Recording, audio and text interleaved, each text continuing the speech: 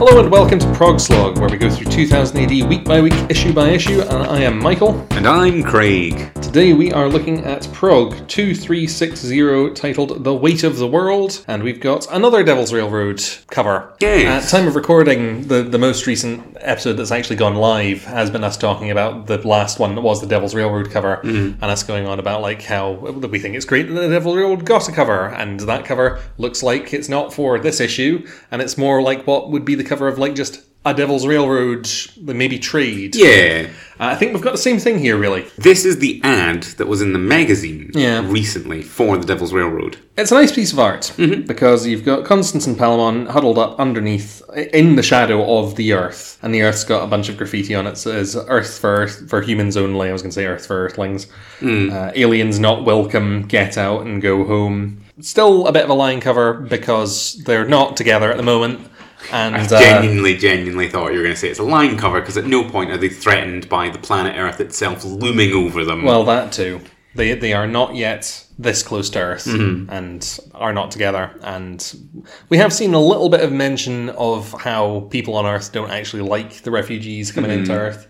Well, they're sort of, hopefully, thinking that it's going to be good for them to go to Earth. But I imagine when we get to Earth, the Earth arc, whenever it happens, probably going to be pretty depressing. Do you like the cover? Yeah, it's nice. It's kind of mixed media-ish, and I like the white space as well. It's striking. Yeah, the Earth itself looks like it's very textured. It might be an actual globe. Yeah, it's something like that. It's a bit paper-mache, to be honest. Yeah, it could be like a cutout or like a paste-up thing. The cover art, as with the art for Devil's Railroad itself, is done by Rufus Steglow.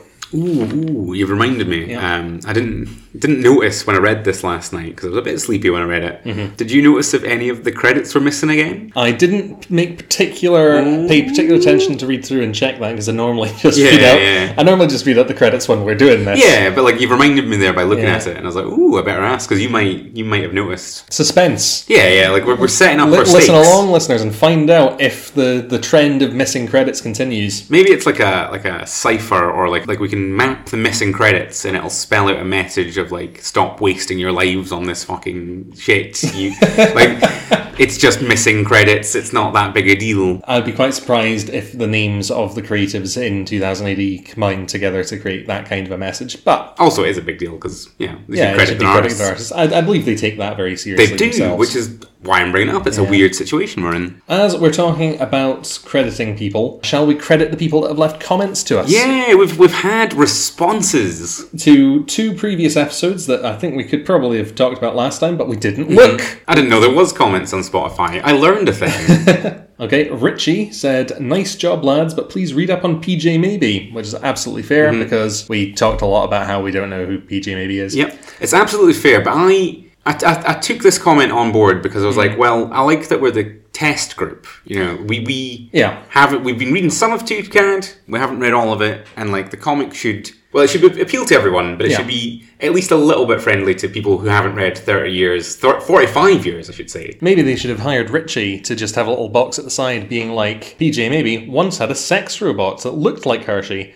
and was Megacity 1's Mayor Ambrose. If that was a little box, like a little call-out, a flash fact. That's exactly the information that I needed. So thank you very much, Richie, who I will fully name if you leave another comment telling me to do so.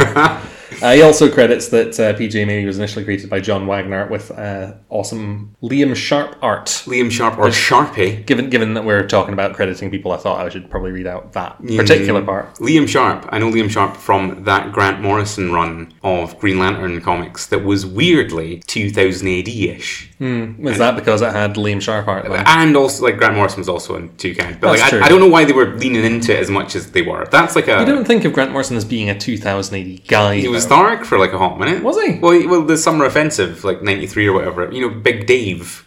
You've told me about Big Dave in the past. Have I told you about Big Dave live on air then? I don't know if you have. Big Dave, it was 93, him and Mark Miller. It was edgy, and there was a comic called Big Dave. Big Dave, it was the smash hit of the Summer Offensive, and that's why Thar keeps mentioning the Summer Offensive or the Autumn Attack. Was it not like a famously bad comic though, you were telling me? I don't know if it was bad. I've read it. It's very Mark Miller. It's like the least Grant Morrison thing I've probably read. The least Grant Morrison thing by Grant Morrison. Yeah, for sure. I mean, he kills Postman Pat at one point by drowning him in the toilet. And it's like he's drawn as like a muscly man, but Postman Pat is just drawn as Postman Pat. Like, it's... Sound the fetish alarm!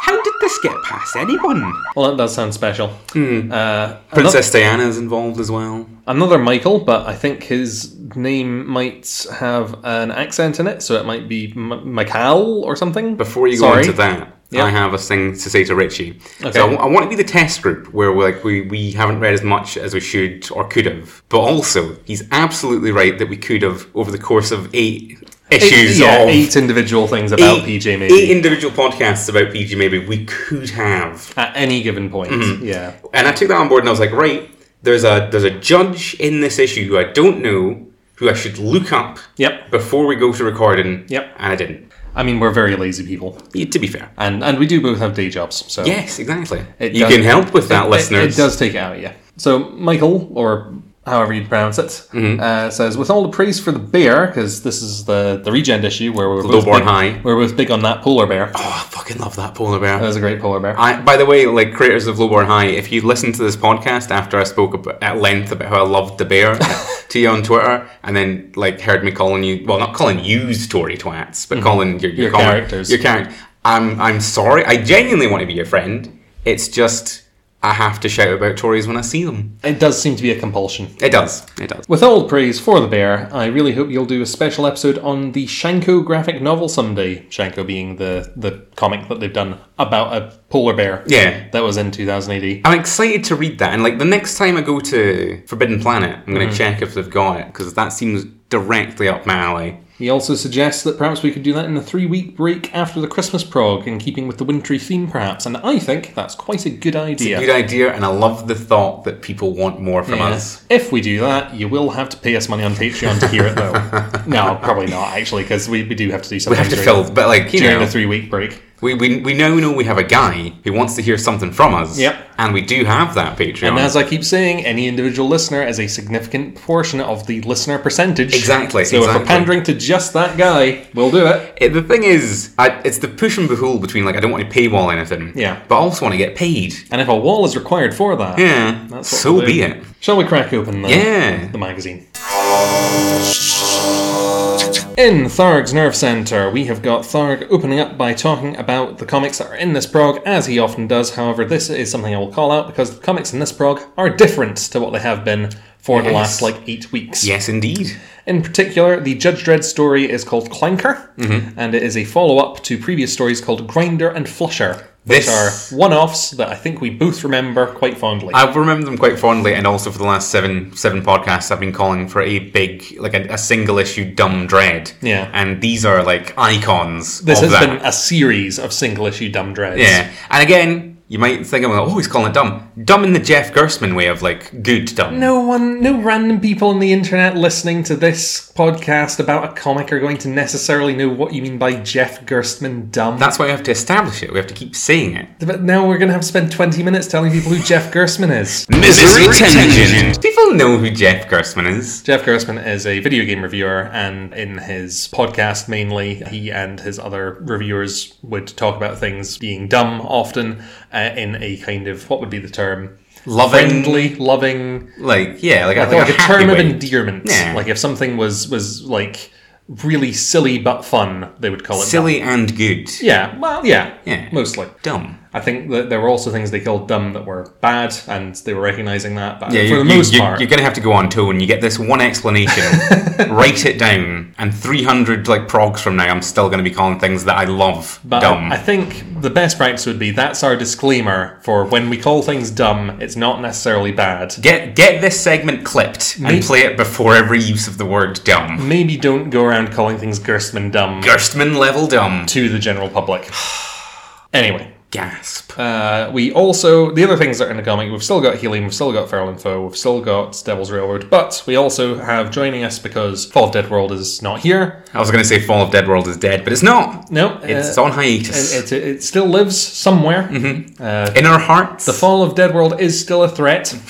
But joining the selection, we've got Enemy Earth, which is a comic we've talked about before because this is one of the comics that graduated from being a Regent comic to being in the main Prog. And it was much better for it. Yeah, I would say so. I really enjoyed that. I think this is book 3, so I guess I guess I really enjoyed book 2 of Enemy Earth because it just went places. It just went. But going back to Thar, he's also saying that we've got is it 100-page Christmas issue? It's a big one. It's a big one. It's a special edition. It's going to be like magazine sized. Yeah, so that is going to be 2362. So we've got one more regular Prog before we've got that, and then there will be the 3-week break, which we've discussed before, and we've been coming up with ideas for what we'll be doing. Coming up with ideas? Not committed to doing any of them yet. One of the stories that he's saying will be in the Christmas issue is a Judge Anderson story, which I'm pretty pleased by. I like to see Anderson about, but like every time I've seen our stories recently, I've just been kind of like, okay. Well, you say that, but we both loved that one from the magazine. That's true. If it's a follow-up to fucking Thousand Fists, whatever it was called.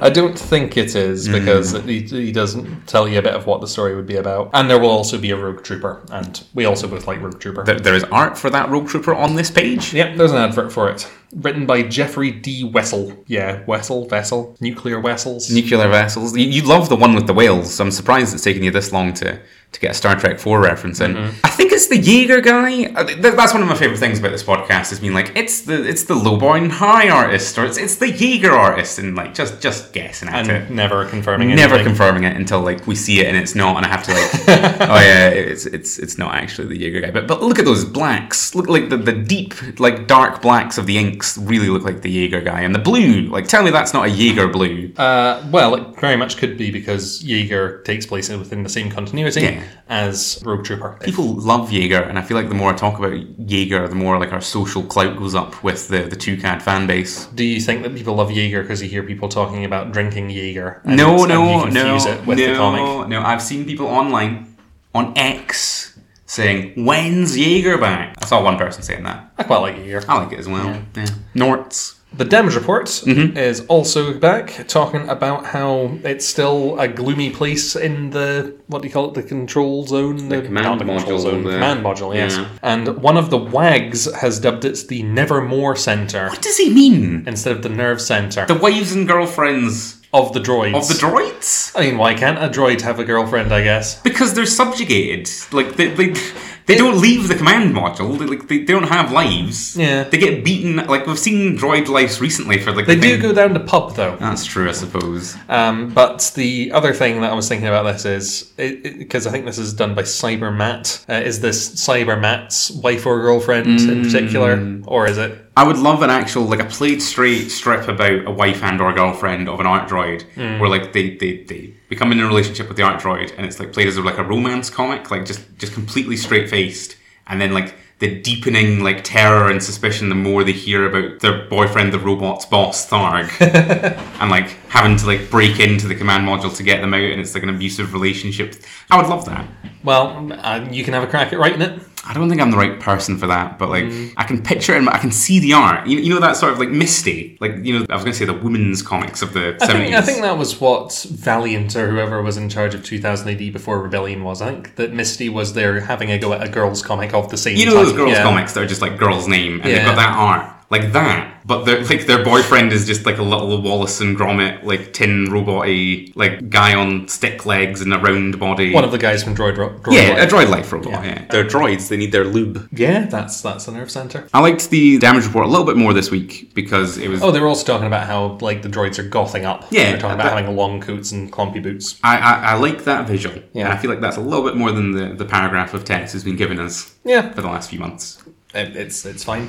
What I will say to round this off is maybe if you enjoy the Nerve Center, have a look at our podcast description, and maybe somebody's started adding something there, and I might think it's very good. I think it's very good as well. I was wondering if you were going to bring it up, or we were just going to forever leave it a mystery. I thought I might bring it up this one time when we've started doing it, and then after that it can be secret. But we have comics to talk about. Comics.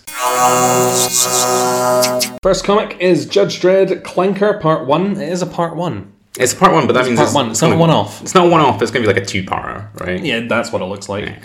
The script is by Ken Nyman, the art is by Nick Dyer, the colours are by John Charles, and Light the Beacons, because letters are by Annie Parkhouse, who we made a big deal of being the letterer for every other comic, the first 2 episodes of Prog's Log, and then seemed to just disappear. Just, it's Parkhouse and Boland, you know. Yeah, Boland does an awful lot. Yeah. But, I'm glad to see that Annie Parkhouse apparently still has a job. Still has a job, still kicking, and they're good letters. Yeah, they are, actually. Unsung hero. The letters. Yes. And we'll never give the colours any credit. They're alright colours, I like them. I recognise those colours. So, the story with the previous Clankers, not Clanker, what would they call Grinder and something. He calls them out in this comic. Flusher and Grindor. Yeah. They sound like Transformers. So there is a cyber ghost going around possessing mechanical things in Mega City 1. One day, it was great. I love it. The one day there was a strip where an energy being from Star Trek just popped into Mega City 1 and it was like, I will take over the city of flesh weaklings. Yeah. And immediately possessed a toilet.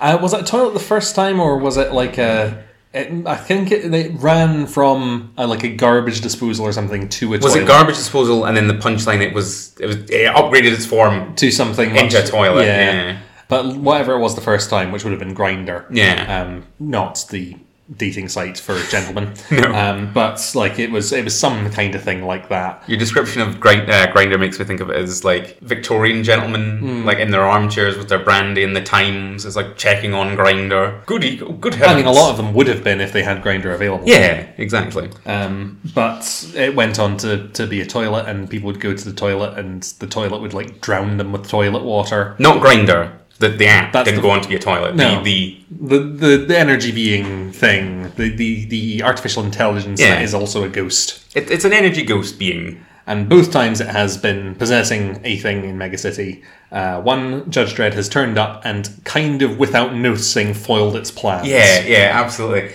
Really good. And there was when it was a toilet, wasn't there a full page of it just being a toilet over 9 panels? Yeah. And Mega City 1 people progressing the meta plot of Mega City 1 around it. Yeah. There were punks pissing in it and people being sick outside it and great stuff. This time it has possessed a Mechanismo unit, which is a I robotic find judge. that name very hard to say every time I read it in my head. Mechanismo? It's like machismo, right? Yeah. Is it a thing that goes back to the very early days of Judge Dredd? I'm going to guess it's a named thing from main Dredd stories. Because you see them about.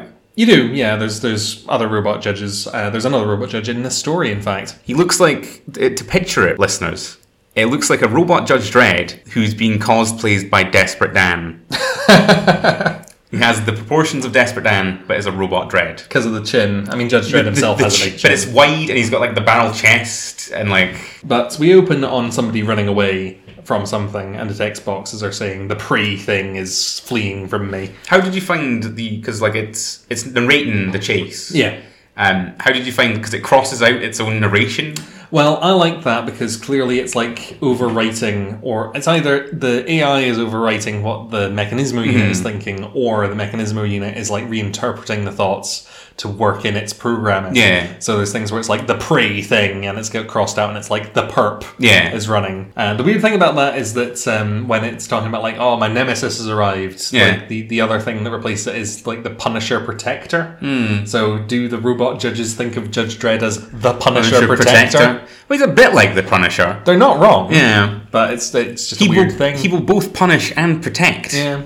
Depending on which side of the law you fall on. Yeah. I really like this opening page. I like the art, and I like because this punk's running, and he runs into some other punks, and the other punks are look at what we've got here. Yeah, they're in you're in the wrong part of town. This is our territory. And one punk just smacks the guy that's running from the start right across the face with a metal pole. And then the next panel's the guy that got smacked being oh, it's not me that you have to worry about. He just no-sells that.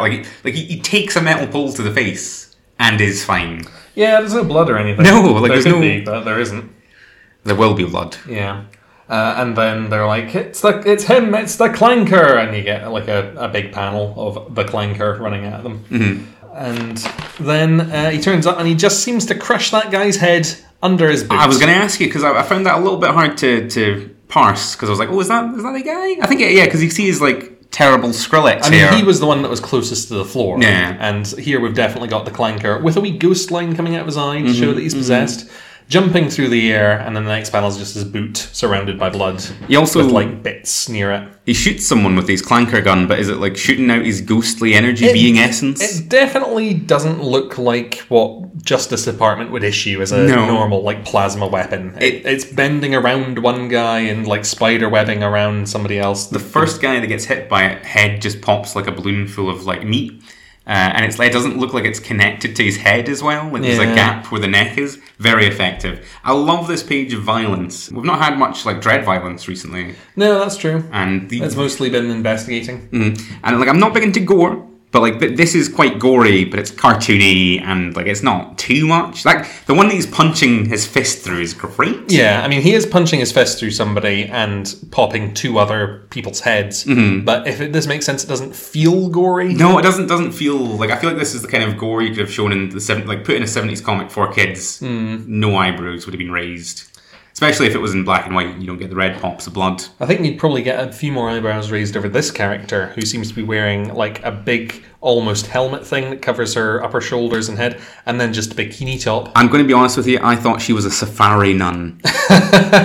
She's sort of got like a wimple, is that what it's called? Like a nun's wimple? I mean, it could be something like that. And it's an odd piece of clothing. And like a collar piece, but it's in khaki or like beige, and then she might only have the one bra cup on? No, she's definitely got 2. Is it 2? Different colours. Is it a Harley Quinn situation where they're different colours, or is that shadow being like good for censoring? I mean, there's also this shadow looks a bit like they're being connected. It does.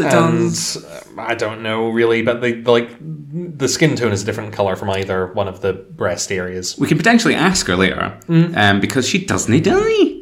Yes, that's true. All of the male characters in this area die. And then when the Mechanismo unit is bearing down on this strangely dressed woman, I think he gets shot. There's like a spading sound he gets effect. shot in the back. And he turns around and it's Judge Dredd.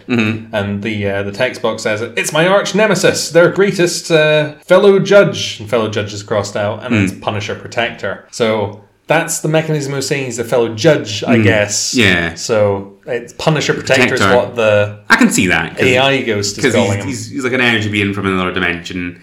I see this like Dredd turning up. He's 3 pages into the 5-story strip, but like it just feels like he just turns. It could have been any judge. But they were like, no, just make the story happen. He turns up, he's in the sewers or something. Like, yeah, I mean, like, there's no reason why he's here before this. Yeah. But, he does talk about how he's found the one they're calling the Clanker, and it's a Mechanismo unit. So presumably he's been on the case. There's been reports of this, yeah. But they have a fight, and Judge Dredd kind of loses. So he starts off by shooting it, and then he's like, I'll give you a chance to, power down or whatever. Yeah. And then the Mechanismo unit shoots back, and Dredd's like, oh, fine, have it your way. And he fires the bike's like main guns, bike cannons. But it's got a green energy shield. Which I vaguely remember from the last one. Or it might just be that that seems like a thing that it would have. I don't think it had that when it was a toilet. But it was quite a threatening toilet. It was. It got up and wandered around after Judge Dredd discovered it for a bit. I like the judge procedure of like, well, I'm going to give you a chance. Like, it could be another comic could just turn up and shoot you, but like, I'm a cop. Like fire yourself down, and then he's like says a thing. And it's okay, one-liner back at you. I mean, yeah. I think that it's maybe a bit out of character for Judge Dredd to do that. I'll give you a chance. I like it though. I think that's good. I think that's good Dredd work. Okay, but the robot then just shoots the bike, and Judge Dredd goes like flying away off of it. And then he's got Judge Dredd bang to rights. He's pointing the gun, and he's like die puny prey thing, and then that's crossed out in perp. So this time it's the AI ghosts monologue that's getting crossed out. Yeah, which maybe actually plays into things because for sure the ghost is wanting to kill Judge Dredd, but then the programming of the Mechanismo unit is coming up and it's saying system error, kill the arch nemesis, no, system error, retreat and recalibrate, and it just wanders off. The droid's programming is like, no, we can't kill him. Can't kill Judge Dredd. He's the law.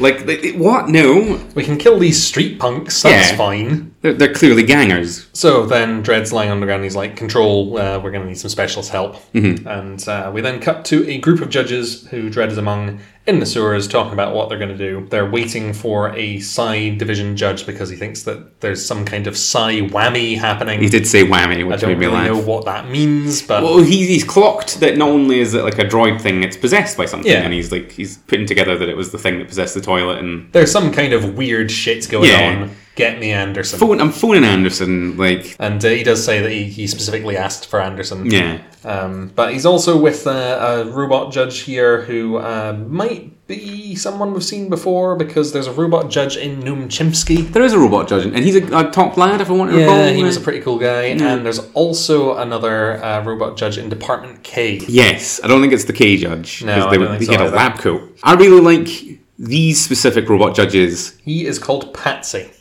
Judge Patsy. Or possibly she's called Patsy. I like that these robots, whenever droids and robots turn up in Judge Dredd, that are just folk. Mm-hmm. And like this one isn't like beep boop. Like he's just like, oh, so you've had some trouble here, right? Yeah. Because this robot is just a person. Well, there is a bit where Dredd's talking about it being an old Mechanismo Mark 1, and this, presumably Mechanismo Mark 2 or something. Mark something. Is like, oh, Mark 1, didn't think there were any of those left. Yeah. And I don't know if there's a particular thing that brought it to mind, but I thought it was a bit of like, oh, those old things that aren't even people yet. Yeah. You know, I do like robots that are people. Robots that are people are one of my favourite things about the Judge Dredd Mega City 1 setting. Dredd says that he's waiting for Anderson, but then Control gets in to say they can't send Anderson. Something about cutbacks, I think. What does that mean? Like, I wanted to ask you about this. I don't know if that really means anything. No, it means like they're sending someone else other than Anderson. They're sending somebody called Caspian, and then the robot guy's Patsy's like, do you know Caspian? And Dredd's like, yeah, I know him.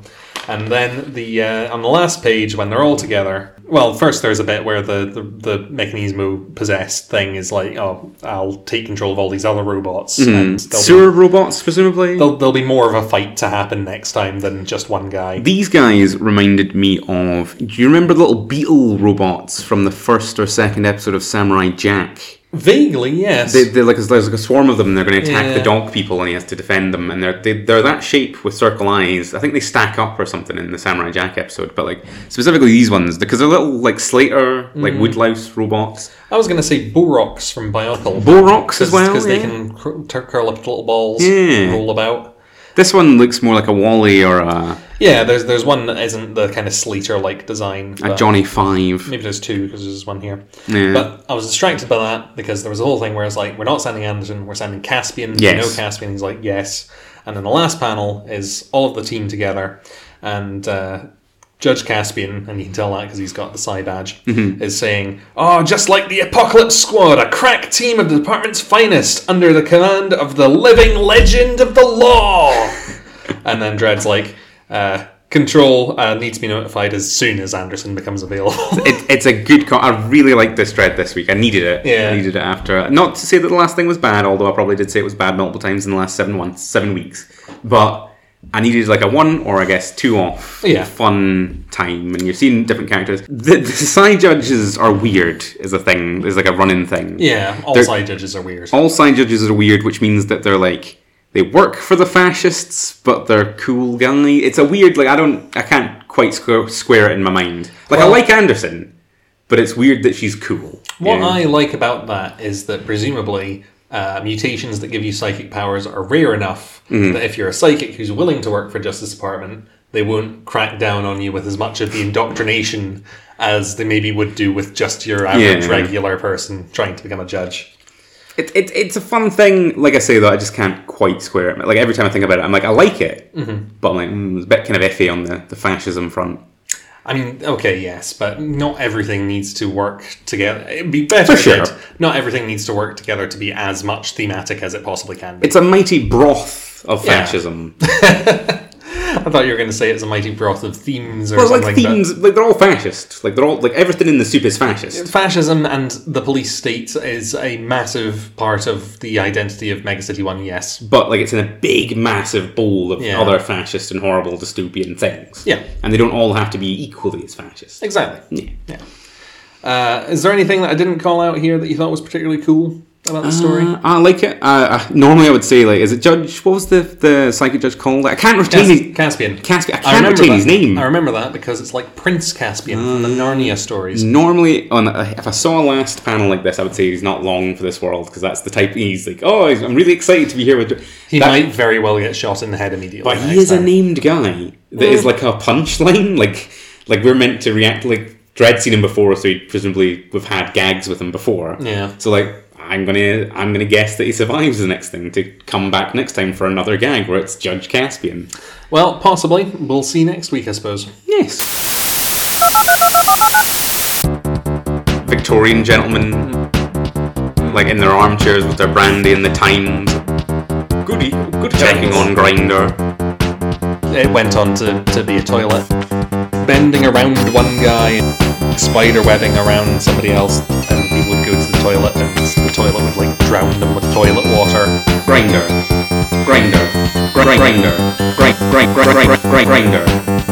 Grindr, the dating site for gentlemen. Second up, we have Helium Scorched Earth Part 9, script by Ian Edgington, art by Disraeli, and letters by Simon Boland. We open on the fight going on between the creature, the turtle-like thing that had the dome on it, as it turns out. I would say the dome kaiju. It's definitely very kaiju, and you don't necessarily always get a great view of it. It seems to have like lobster claws, and the first panel is probably the best one, where we've got Hodges and co. flying like directly upwards away from it. The dragonfly-like aircraft that they got.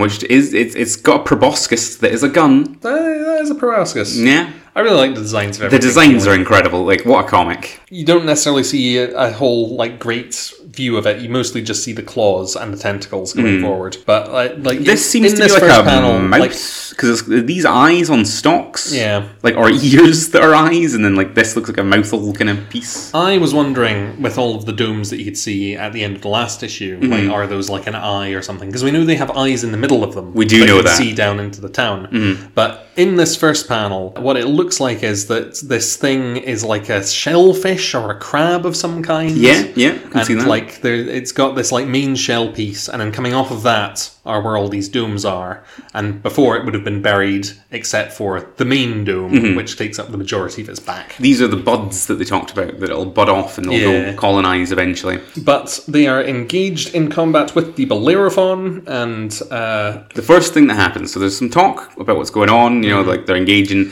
The first thing that the kaiju dome does is click its claws together like that one crab from under the sea, and it makes like an airburst attack. That might be what it's doing. This kaiju has it has like an energy web, like it's not quite like a beam that clicks out of it, but like there's like a sonic boom that happens around the claw, and then there's like some gush of air that's coming out, and I think the ship's dodging it. Or just what keeps making noises? Something keeps beeping. I thought I'd turn that off. Sorry, guys. Cut around this, everyone. Musical. So it's making an airburst attack like that one crab from under the sea that I love, and I assume the entire planet loves when they find out about it, because it makes a air blast hotter than the sun or something like that. Yeah, I think we found out it's not actually hotter than the sun. No, but like it's super hot for under the water. And that's the first thing basically. Like there's a shot of what's happening, there's some reactions from the characters, and then the reactions around that are very good, because they're asking the scientist like, what is that? And he says like, it's a wonder, a miracle, a glorious riot of biology. Yeah.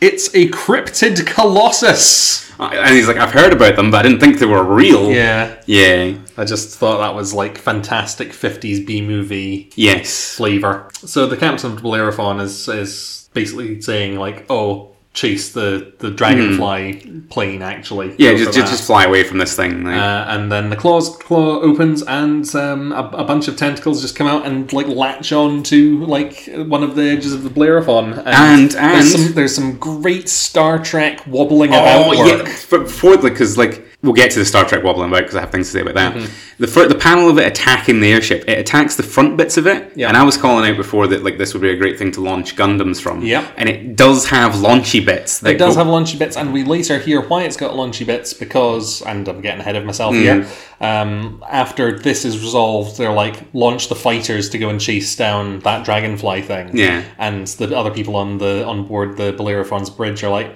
well, sorry, we can't really do that because the runways have been destroyed and all the fighters are now out of commission. Everything I love. Yeah. The Star Trek wobble, like, there's a scene of, like, the computers, like, the comms panels and everything exploding because it's being grappled by a kaiju. And the captain, who is on a special chair away from everybody else, is like, oh no! I'm lean acting like the best of them. And, like, grabbing onto the armrest. Like, no seatbelts or anything there. I mean, like, why would you expect so fucking good. You're never going to expect to get, like, clawed by a kaiju in your little airship. There's another panel later on that is the same thing, and just because it's also like a Dutch angle on it, which I guess is the same technique they'd use in Star Trek. Absolutely, I'm surprised there isn't like rocks and things flying at them because that's what they do in Star Trek. But this also shows something from our heroes that I am really appreciative of. Oh, see, I was less appreciative of this, but I understand. Yeah. Because they're trying to get away, and like the monster is attacking the Bellerophon, and they could absolutely just get away.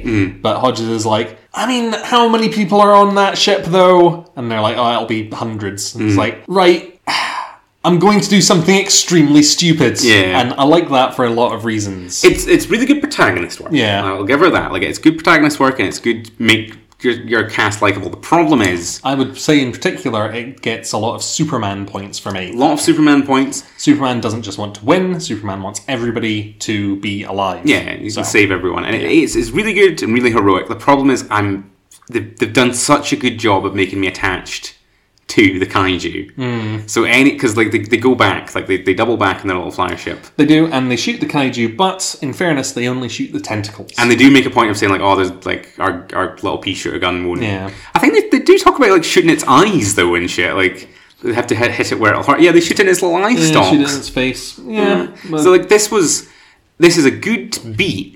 But I am so attached to the kaiju that I was really sad during this. That I was like really frowny reading this. I thought what you were going to say is like, fuck that ship. They were going to bombard that town. I'm going to get to that. Yeah. Because like I'm really attached to the kaiju, and everyone on that fucking ship could die. I know it's a military hierarchy, and like everyone on that ship probably isn't like well into like we'll kill you even if you do hand us over the guys. They are all being threatened from the top down by the master, saying that they'll kill their family. They'll disappear their entire. Yeah. I get it. But they did. The captain was like, "We will open fire," and like it's very close to the bone, and a lot of things are happening now. And to then have don't know when this would have been written. No, I think it's just prescient. I don't think it's like written to be topical. It's cool though, like the little dragonfly ship fighting the kaiju, lovely imagery, like great stuff. It's just genuinely sad reading this comic that they turned on our boy. You'll be fine though. The only thing that can make this great, right, is if the kaiju turns up much later for like a big scene. I was like, oh, how are we going to get out of this one? And then like the kaiju like rears into like view and like helps them, even though they shot it. If anybody listening is interested in doing some fan art, maybe you could do like a scene post everything happening of the cryptid colossus hanging out like after the fact with that polar bear, just talking about how they got away. The kaiju is more of a character than that polar bear. Like I know this is a theme for me where I'm like, no, I like the animal. Like they shouldn't be hurting the animal. But to my credit, I fucking loved when that polar bear got shot in the arm. Yeah. But that isn't the same feeling I'm having here. I'm like, oh no, don't shoot it in its eyes. Yeah, but it will be fine. It's got burrito eyes. It's a kaiju. It'll be fine. I mean, like, it'll probably regenerate its eyes or something. It looks like a shellfish. It's entirely fine, but they specifically call out shoot it in its, like, tired-looking eyes. They shoot it in the eyes because they try shooting it in tentacles and it's, like, too thick-skinned to even notice the gun hitting the tentacles. I also particularly like, I'm going to do something extremely stupid. That is, like... That's a really good hero line to me. I don't know if that's just like... I like Hodges. Like, Hodges is cool. Yeah. Just, like, the sort of, like, umming and on, like, should we go and save the bad guys? Yeah. We probably shouldn't, but I'm going to do it, even though I think it's extremely stupid. It is a thing that you see, and it's, like, a thing that you can have... Your mileage may vary on it. I'm very varied on it here because of just how lovely the kaiju is. And how much of it... Because, like... It's been a rollercoaster of a ride. I was like, oh, they probably sacrificed their young to it. And here I am, genuinely upset that it's getting shot in the eyes. You'd quite happily sacrifice the 100 people on board Bellerophon to it. Probably would. As it turns out. But they're not our young. Shooting it in the eyes means that the tentacles do get away, and this is where we get the scene of Captain, your orders, and it's like, mount a pursuit, launch all of the fighters. And then they're like, well, we can't actually, because it took out all of our fighters. And then she's like, right, full speed ahead, then. We'll have to do it ourselves. I know, right. I've talked about Gundam before, and I did talk about Jeff Gerstmann. I know, like, no one will get her references, but, like, look how upset that the captain... She looks like the Zeta Gundam has been stolen from her for the third time this week. She does look a bit pissed off that they can't launch the fighters, but that's the panel where she's like, it's up to us then. Launching the fighters would be one of the happiest joys I would have as an airship captain. It would just be like, every day I'd be like, launch the fighters, and my lieutenant would be like, we don't need to launch the fighters. Like, there's nothing for them to fight, Craig. I'd be like, leaning in and be like, launch the fighters. That's where we leave off on the comic. The good guys are trying to get away, and the Bellerophon is going with, like, speed line clouds zooming after it to show that it's in hot pursuit. I might have to buy the trade of this when this comes out. It's really good, isn't it? It's really good. The colours are incredible. Like, just look at those tentacles. This is one of the best, like, action scene issues of anything in 2000 AD that we've had while we've been doing this podcast. It's very good. It's had 7 weeks of just chilling in a town where, like, normally I'd get a little bit angry about that, but here I'm just like... No, that's great. Like, I've had a lovely time. I don't want to leave, but, if I have to leave, I guess I'll leave in a dragonfly-shaped ship. Yeah. I am going to have a hard time picking what's my favourite comic of this prog, and that tells you how good something else is going to be. Okay. Anything else? Read 2000 AD so you can read Helium. I agree. Helium is good. Helium is good. More helium, please. Third is The Devil's Railroad Part 8, script by Peter Mulligan, art by Rufus Dayglow, colours by Jose Villarrubia, and letters by Jim Campbell. We don't quite have the same formula here of a weird thing on the first page, but we do have something a little bit out of place. I think there is a weird thing on this first page. It's not necessarily in the zone that you've declared as the place where they fuck you over every week. Yeah. But the first image, and again, I've called this out before, they keep doing this every first page. Here's what our comic is about, because this might be the first 2CAD that you're reading. In here, we've got the framing device of it being a message that is being sent to Palamon's future child when they're able to read it. And it's saying, like, don't forget that you're from Diaspora X167. And, it was such a nice place, but we had to go so that you'd have all of your Earth rights. So, like, it's a good, nice, neat way to fit it in. It's a good piece of art. Well, I say it's a good piece of art. It is the most sinister we've seen Palamon looking this entire comic. He is leaning over Constance, and they're both, like, he's cupping Constance's hands, and they're both cupping around this, like, artist's, like, what's it called? Poetic license? Poetic license.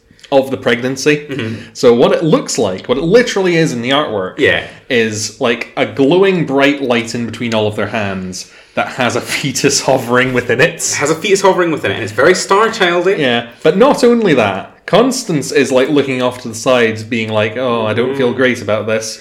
And Palamon is leering down, looking at this baby, like the face of the devil from that last cover that was The Devil's Railroad. It kind of is the same composition as the devil, isn't it? And not only the devil was gripping a sun. And... themes. The rich themes. And also, like, he's cupping her hands, and he's showing his one robot hand, like he's Darth fucking... Like, Anakin Skywalker with his robot hand. And he's got, like, tubes... He's getting more and more mechanical. Like, he's got tubes going into him as well. I think he always had some tubes. But it feels very highlighted here on this. Yeah, not only that, behind Palamon, there's just some skulls. Some skulls! Yeah. Looks great. I'm not sure if it's good, but... It's a nice piece of artwork. I would have that on my wall, and I would just walk past it every morning and just questioning it. What was the intention here? Like, because, like, I know from the words that it's just like a little recap thing, but it's maybe just supposed to be him smiling at his baby, but, like, because the baby is casting bright light, he's, like, lit from beneath, so it's that scary lighting look that. I feel like he's, like, looking past it as well, like the eye line, like he's just maniacally looking off into the... He's like, yes, with the baby I can control the star. Like, he gives me weirdly, like, Doctor Doom energy, not necessarily, like, just the weird placing of it and things. Another thing I'll call out is that this goes on to be, like, maybe it's what's going through his head while he's having 10% of his soul taken from him. Yeah, that is happening currently. Because this goes on to be the scene where he's, like, having his soul chipped off, and so that he can afford to get to Earth. And that's also part of the message that he's sending to the child, is like, oh, what was I doing at this point? I was, sacrificing my soul so that we could have this life. Another thing, though, when he's talking about how they're going to Earth, he's talking about how they have strange yet harmless religious practices. And in that panel, they've got cricket. Yeah. People playing cricket. An alien and a people playing cricket. Is it an alien? Yeah, one of them is green. Okay. He's a green man.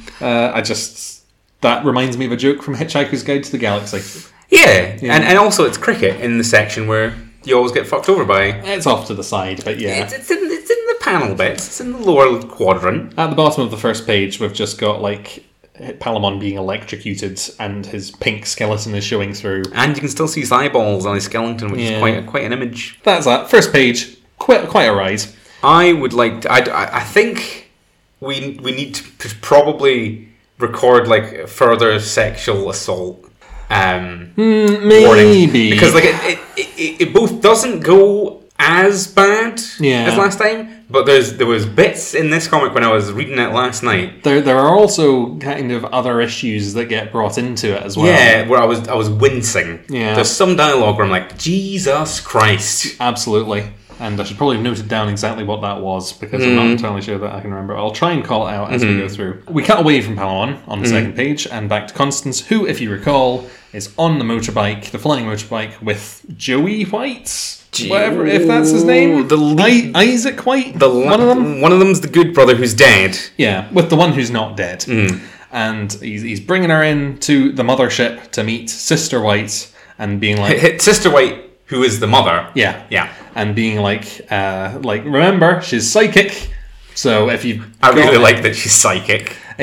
She definitely wasn't in her first appearance, though. Like, that really seems like it's just making things up as you go. I like that, though. I think that suits this. I think that's fun. I think it suits it. I don't know if it's necessarily good. But yeah, so of course, Constance is like, I'd better not think about how my husband that I have murdered her favourite son then. Yeah. Should I read it out? Yeah, it's horrible. Oh god, yeah. I very much winced when I read this. Yeah.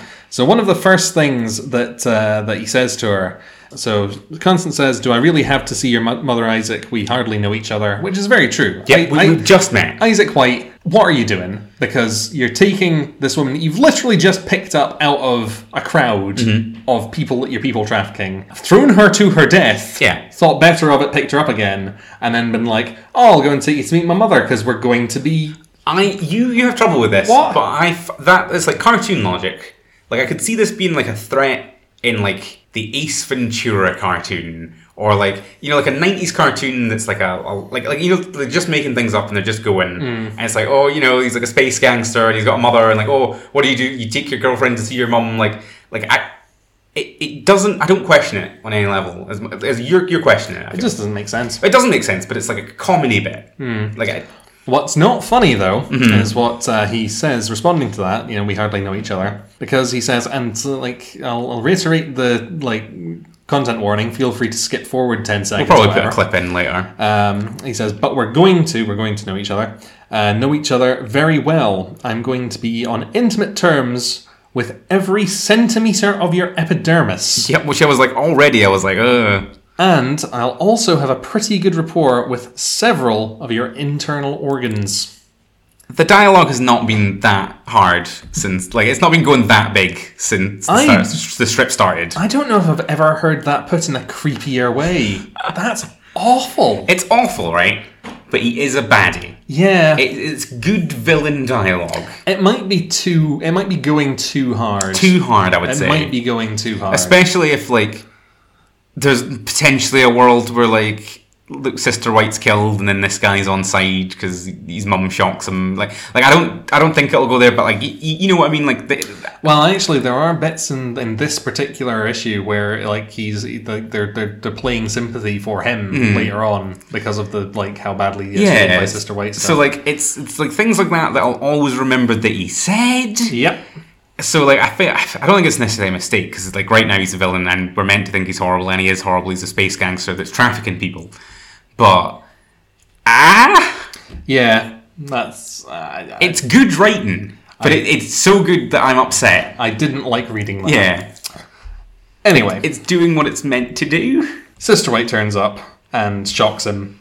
Sister White turns up looking more like Mojo from the X-Men than she did previously. Well, she's got robot spider legs, like the bad guy from Wild Wild West. We're bringing up a lot of things. I like Wild Wild West. I like Wild Wild West. Wild Wild West is a good time. It's kind of bad, but it's really good. It's far from the worst film that Will Smith has ever made. Oh, that's probably true, yeah. She shocks her son for answering back because Sister White turns up and is immediately like, oh, is this another...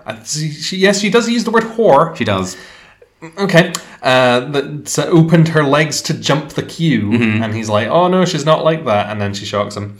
And then she's like, all right, then is anyone hungry? And then I think this is supposed to be a joke where Constance is like, yes, I'm hungry, I'm starving, because, she's a refugee.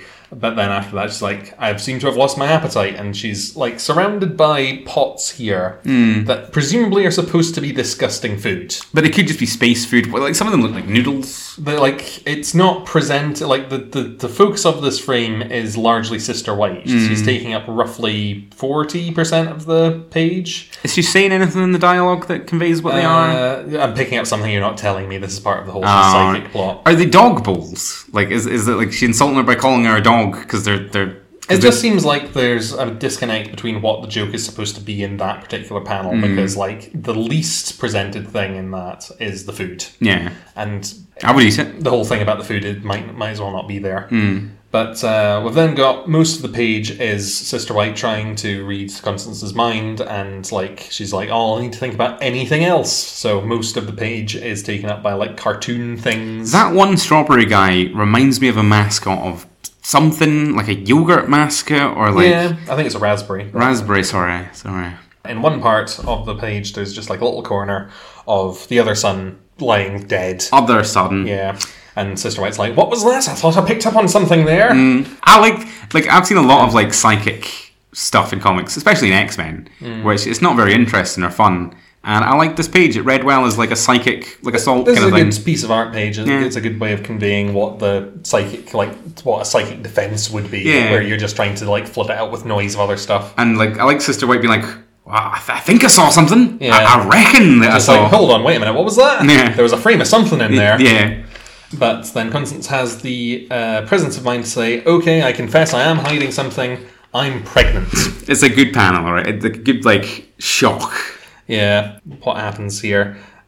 I think that Sister White assumes that it's the son Isaacs or Joey or whichever fucking one he is. And it's clear that it's another man. Yeah, because they've just met. They're like, oh, but they're like, you know, you had another man, and then she's like, well, you could see we're ... separated. And then the other thing that needs a content warning comes up, because there's a whole scene of like forced abortion here. Forced abortion, and like it's played for laughs, kind of. I would say not, because like it's like a. I keep saying this is a comedy strip, right? Yeah. It's a comedy strip, but these people are monsters. Yeah. And like it's like a test as well. Well, it's like, because Sister White is saying, oh, so you wanted to like get with my son in order to like get all of his money or whatever, and you were trying to like smuggle your fucking like other man's baby into the equation. Well, you know, you can fuck off, or you know, you can test your loyalty. I've got an abortion pod here. Yeah, which I would have used if I knew how this one would turn out. Yeah, like, which is a horrible fucking. But they are monsters. Like I don't take this as like the writers of the artists being bad. These are villainous things that the villains are doing and saying. And this is an example of something which I've complained about in other things before, where like. She just has an abortion pod? Yeah. Why does she just have an abortion pod? Why does she have one to hand right now? If this was a cartoon, it would have come out of the wall or something. Yeah. But they just turn around and it's there.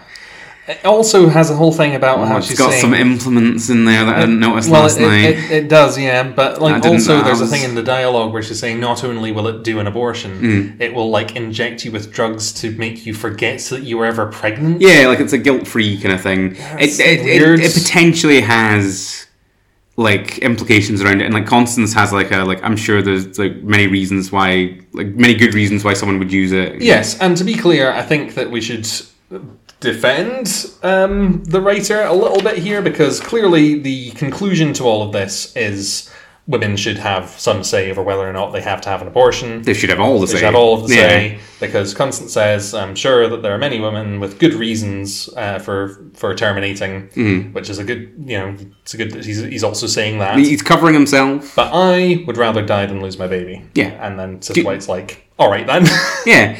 Like, I think this is all shaky ground, right? Yeah. I think it's all shaky ground, but I think the villains come off as bad guys and the hero comes off as a good guy. And at the same time, they aren't saying abortion is bad. I am not saying cancel Peter Mulligan and Rufus Daigle. No. But I am saying, like, you're maybe playing in some troubled waters here. Troubled waters, and also, like, oh god, you went hard this issue. Geez, oh.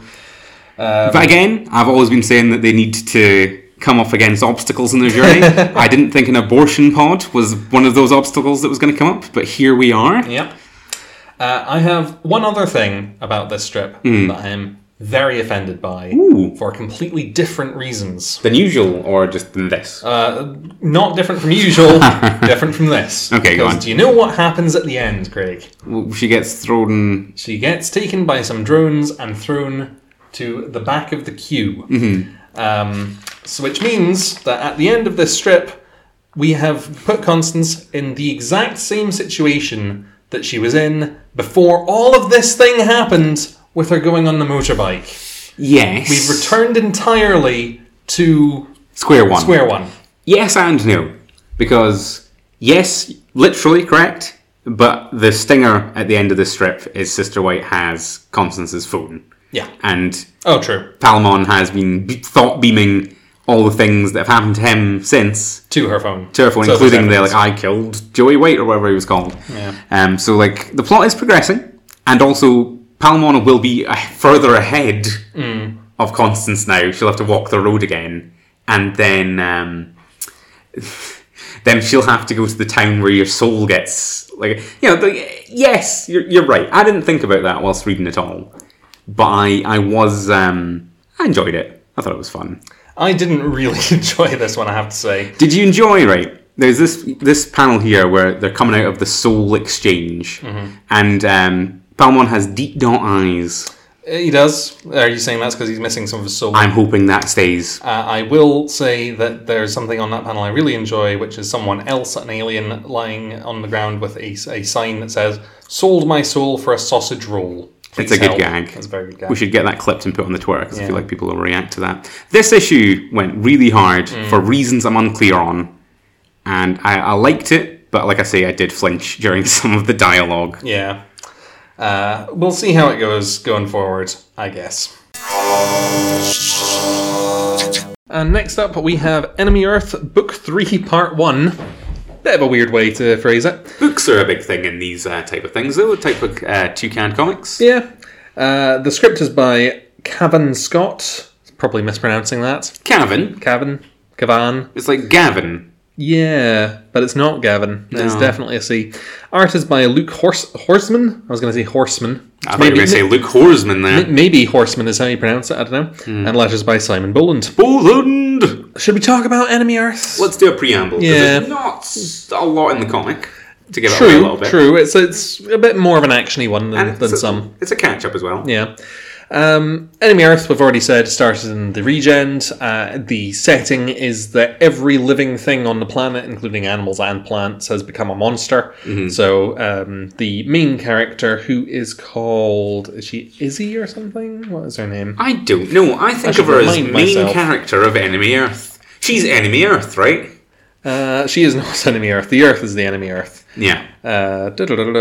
Zoe. Not Izzy. So it's kind of like an eco comic, but not like over the hat. Like it is. Yeah, it's definitely drawing from that. But it's not necessarily like, oh, we have to take care of... Like it's not... Yeah. It's not in any way like pro-green stuff. It's just that's the setting. I think there's a bit of a suggestion, although it is only a suggestion. It's only a suggestion. That like something that humanity has done has turned the Earth against us. The vibes I get are Triffid. They're too long and they involve a lot of gassing of children. It's like a Triffid story. The events of the story. Zoe is a character who is surviving in this world. She found an underground bunker in which there was the son of the Prime Minister of Great Britain and a killer robot who was protecting him, who is called Nanny. Oh yeah. Nanny? Yep. They left the bunker because monsters got in and drove until they found a collection of people who turned out to be cannibals. See, when the cannibals turned up, that was good stuff. Yeah. The cannibals while Zoe was unconscious, cut off and her arm, so she's only got one arm. A watershed moment for comics that have come out of regens, I want to say. And nobody knew that had happened until like Zoe woke up and they had like food to eat, which means that Zoe has eaten her arm. Yep. Although all of them presumably ate some part of her arm. Presumably. One of those cannibals survived the monster that came to like allow Zoe and the son of the Prime Minister to get away. So they had a redemption arc. So that like they weirdly did. There's one of those cannibals that is still on the team now. Didn't she sacrifice herself? I think she's still there. She might have sacrificed herself. I was sleepy when I was reading this, but I think it's just the Prime Minister's son, the protagonist. And spoilers, the Prime Minister of Great Britain. Yeah. You know what? You might be right. I'm not seeing her about. I vaguely remember didn't they were recently on an oil rig, and there were threats there which could have allowed her the opportunity to heroically sacrifice herself. I want to say that the Prime Minister's son, because he's gone wrong recently. Yeah. I want to say that he offed her in the oil rig because she was a cat. Because like fair play to him. She was a unrepentant. Well, like it's wrong to say unrepentant. She was like repentant about other things, but she wasn't an unrepentant. She wasn't repenting about being a cannibal. Yeah. And also key thing here. I know like we shouldn't like put beauty and heroism together, but she was a cannibal that was like a two-face guy. Not while she was the like surprise cannibal, like that part of the story. She just looked like a person. But she became she. It wasn't initially obvious that she'd survived the dangerous thing after that. So when she turned up later, half of her seemed to be melted. Yeah. And like also, Zoe progressively seems to look more and more zombie-ish. Yes. As this goes on. That seems to be very much a theme. Mm-hmm. And the kid, the son, is turning into a monster thing as well. Yeah. So, I mean, we've got two more things to cover in what happened, because that team, including the cannibal woman, like went to go and look for the radio signal or something. Yeah, which was where they thought that the Prime Minister would be. They went to Scotland, which they did go to Scotland. We were very excited with, but I don't think they did much with. No, it was just another area. Yeah, there could have been. It was a far away place from London. Yeah, they could have been done so much, like thistle monsters. Yeah, actually, now that you mention there might have been one, but like it wasn't fronted. It wasn't like they found the Prime Minister, but he was like saving them from like he chopped through a monster with an axe. He's like an action man, Prime Minister. Yeah. His hair's gone wild because he's also been surviving in like the everything's a monster wasteland for all this time. It's quite. And then he let them know that in order to solve the whole problem, they have to go to India, where there's some kind of research base. So they spent the second part of the story going to India. This is them. Getting to India. This is them getting to India. The second part, they went to a oil rig. Eventually, they were on a boat. They were at the sea or something. Yeah. I think they got attacked by a shark or something.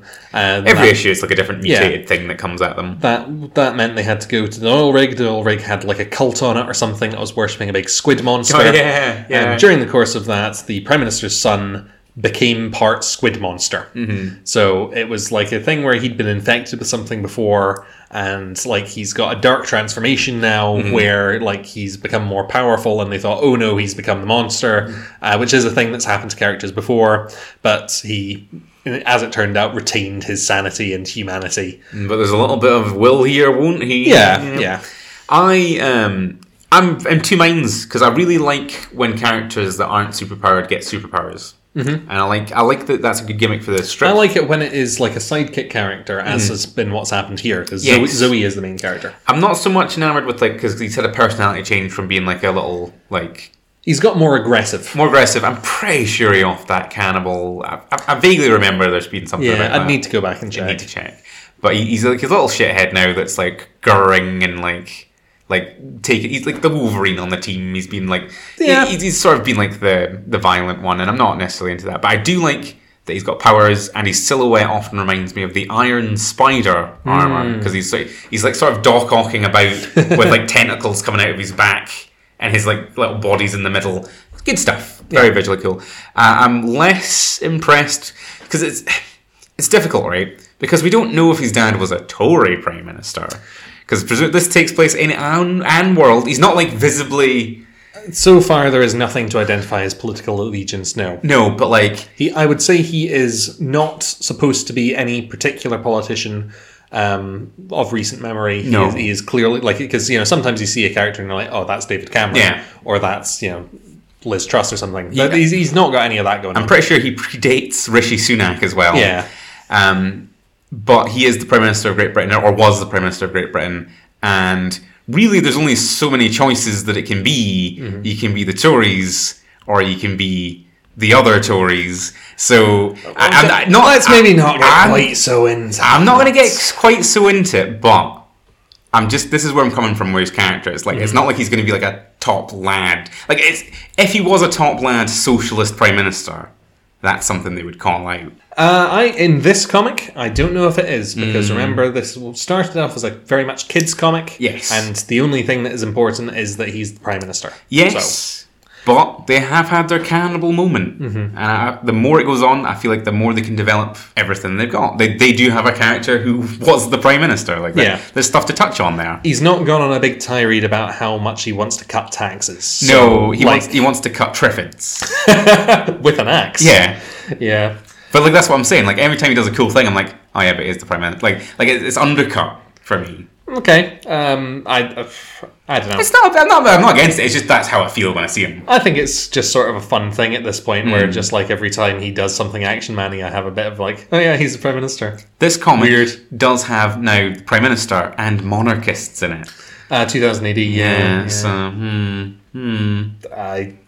I think it's fine. They did a strip back in the day about Tony Blair. Mm-hmm. He was like a cyborg, because there was a comic called Mac 1. Like in the 70s. And then in 97 they did Blair 1 and Satire, I imagine.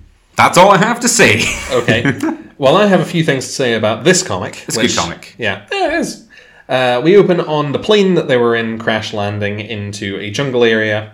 They're basically talking through the whole, like, we were trying to get to India on a plane. Mm-hmm. But we've got Zoe's perspective. She gets out of the plane. She might be the only one that we see alive in this part of the story, because the rest of it's a flashback. And she's like, I knew something was like this was going to go as soon as we got on that damn plane. And I'm like, no, before that, when I started earlier, when I allowed myself to care.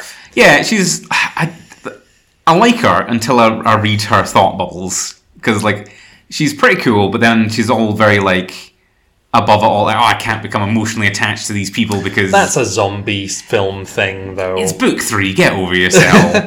That was her character in book 1. Yeah. That was like, I'm not going to help you, child of the Prime Minister, because I'm only looking out for myself, because otherwise we'll die. And in the course of, like, the first comic, she was, like, risking her life to save him. I'm pretty sure she left him in danger and then immediately came back in that first one as well. You might say that this is something of a character regression, but, like, give her time. Oh, yeah. It is a catch-up, and it's like, here's what our characters are and were. We then cut to earlier, inside the plane, and Prime Minister's son, who is called Jules. Jules as well. Jules. I'm not going to... Jules is a bad name. Do you think so? For the Prime Minister's son, like, it's an accurate one, but it does rank up the Tory points, let me tell you.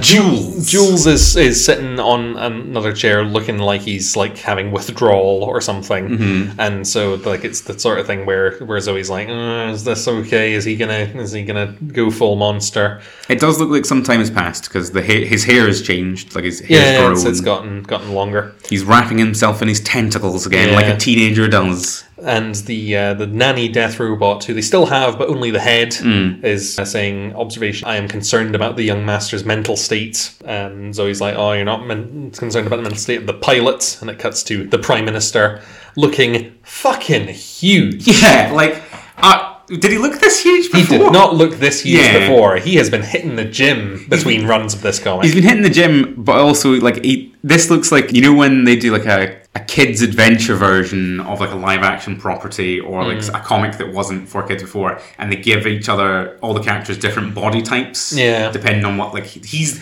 Like Sonic Boom. Like Sonic Boom. They've Knuckles-ified the Prime Minister of Great Britain. So it cuts to him, he's looking very scared and being like, it's going to be fine, we're almost there. Mm-hmm. And again, it makes me like him more that he's losing his marbles. Because, that's... It's a very stressful situation. He's flying a plane. Yeah. His son is becoming some kind of triffid. I think it's more the sun being some kind of triffid that's causing him the issues. He's probably a dab hand at flying planes. Their plane is then attacked by a giant lightning eagle. It is a lightning eagle, isn't it? It might not be casting the lightning, but there is lightning going on around it, and I was thinking, because we have had things in this comic before where there's been there was a fox that had mutated into a fox monster, and it looked like a Japanese QB. So I was thinking, is this supposed to be a Thunderbird, perhaps? Ooh. There was that Thunderbird 1, Thunderbird 2, Remembrance of the Daleks. It's definitely not Thunderbird 2, because it doesn't spit out a smaller monster from its chest. It is green, Michael. It's got green polyps on it. Its wings are kind of green, or that might just be the green lightning that's being cast. I don't know. I do have red-green colour blindness, I should say again. I like to bring it up every time I can.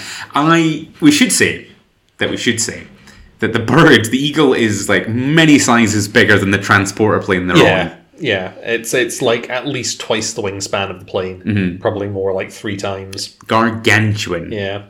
There was also the squid that was the big boss of the last arc, which could be the Kraken. So there's definitely a whole thing where it's the monsters are mythological monsters, but they're mutated versions of actual animals. Earth creatures, yeah.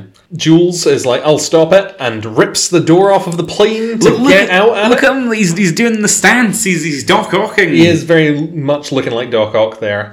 So the decompression blasts Zoe out, but he catches her with a tentacle, and she's like, "What are you doing?" And he's like, "Well, it worked, didn't it?" But then the bird's coming back to harass them again. But unbeknownst to them, there is some guy in a suit on the ground shooting a rocket, and there's a pretty good combination of completely vertical panels here, where it's cutting to the rocket and then the guy firing it, and then the bird, and then the reaction shot from Zoe, and then the rocket again, and then the bird exploding because the rocket's hit it.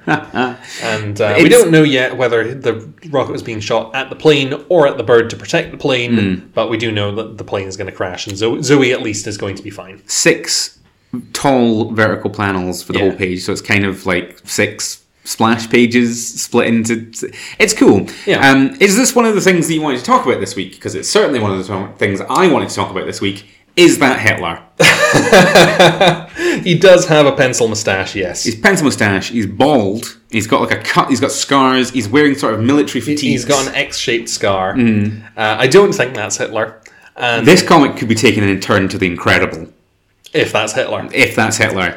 See if the origin of the triffification of the world is in 1945 Hitler put into operation a plan to used the biology of the world against the Allied nations, and then it somehow spiraled, and he went into cryosleep, and now he's back.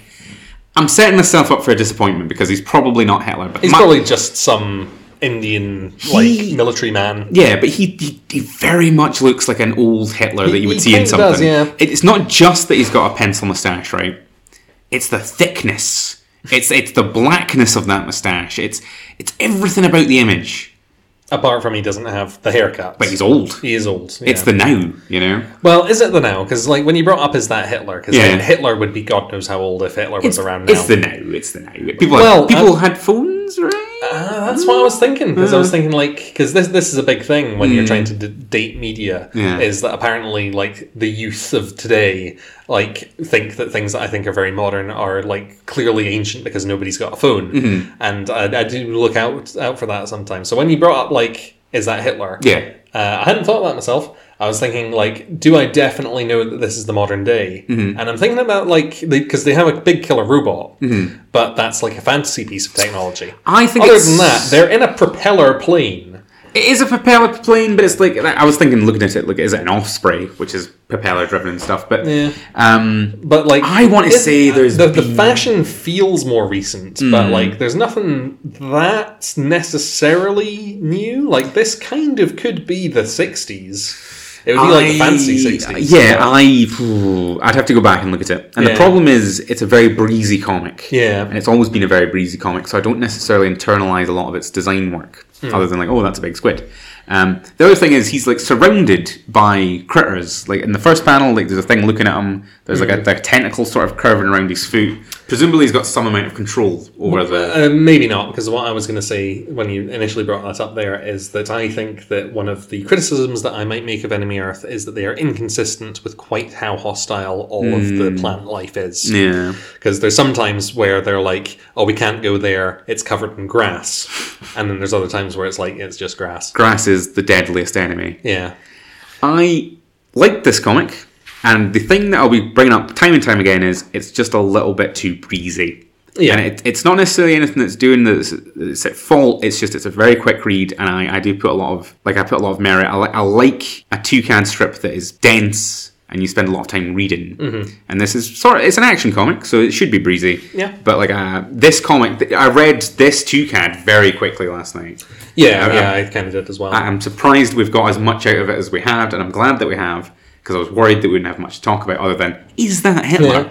Yeah. I have something in particular to talk about now that we're talking about Enemy Earth for the first time, which is I really like the way that Enemy Earth has come on. Yeah. Because I thought that when it was running in Regen the first time, it was a comic with a strong premise, but not necessarily that great art in particular. And it wasn't necessarily telling its story in the best way. I think it's still not the strongest thing in the Prog. Oh yeah, sure. But like one of the reasons why I was calling out the panel layout on the last page is that that's got a lot more flair in it than it used to have earlier on. So I think like it's definitely one for like most improved. I don't know if we've talked about this on air, but I've spoke to you in the past for sure that I like the art. I like the designs. Like everything about the art. I just don't think that necessarily the panel layout and like they don't necessarily cram as much into a comic. No, but I think they're getting better. They're getting better, and that's one of the skills and things I think you need for Toucan is that you've got 5 pages. You need to tell a complete, not necessarily a complete story, but like a worthwhile chunk of a story. And I wasn't getting that from previous books of Enemy Earth. I really enjoyed this, though. I think this was enough in terms of... Absolutely, yeah. I like it. I like I say, it's probably not going to get my number 1 spot. No. But I really like Enemy Earth, and I like how you can see it progressing. And I would be very interested to see what the comic this creative team does like next is after they've like honed their skills on Enemy Earth, because that's very much the kind of feel that I get from it. I think this Enemy Earth would do... Like, this team right now... Yeah. It would read a lot better as a 22-page American comic, where like you just read it all. Like if all of this book was, they do just like their big spectacular look at this thing panels. Yeah, which does take up a lot of like economy space for Toucan. But yeah, we've got one more strip to go after this, right? We do. So we still have comic left. Should we move on? Okay. The sloggers exist. Nani? The comic that we're moving on to is Feral and Foe, Bad Godesberg Part 9. Script by Dan Abnett, art by Richard Elson, and letters by Jim Campbell. Jim Campbell? Yeah, Jim Campbell. It's probably been that one every time, but it's just not Boland, is it? No. Well, that's not Boland. We open on the roving eye making its way towards Bode, Wretchfinder Danica, and Mrs. Oftlack, all recoiling in terror at it. It's a really good roving eye. Bode saying, like, don't look! And Danica's saying, I can't not look! And should we say... Oftlack saying, I can't move! So it's clearly, like, got a magical effect. So yeah. It's like, if you're looking at it, you're paralysed. You're glamoured. In the panel after that, where you can, like, because there's a reverse shot of the eye, but then after that, it's got, like, a little spidery leg, which looks to me like it's going to try and poke out Bode's eyes. It does look like it's going to do that. I could generate an entire D&D monster stat block just from how this thing behaves. That's what this comic is, and that's what it's for. The reason why I would have to generate it on basis of that is because on the very next panel, it fucking explodes. How do you feel about that? Because I like it, but I could see you being disappointed. I'm not disappointed, but it did occur to me that this has happened quite a lot in Bad Godesberg. This is the format. So introduce a pun monster, then kill it in the cliffhanger resolution. The Owl Boar, the Isahedron, the Mrs. Oftlack herself.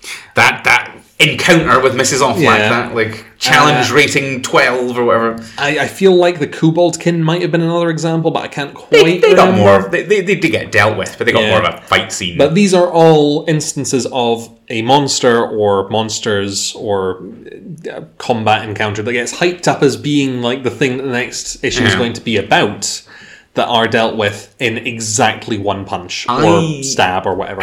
I would prefer it if like each strip was about them dealing with a dumb pun monster.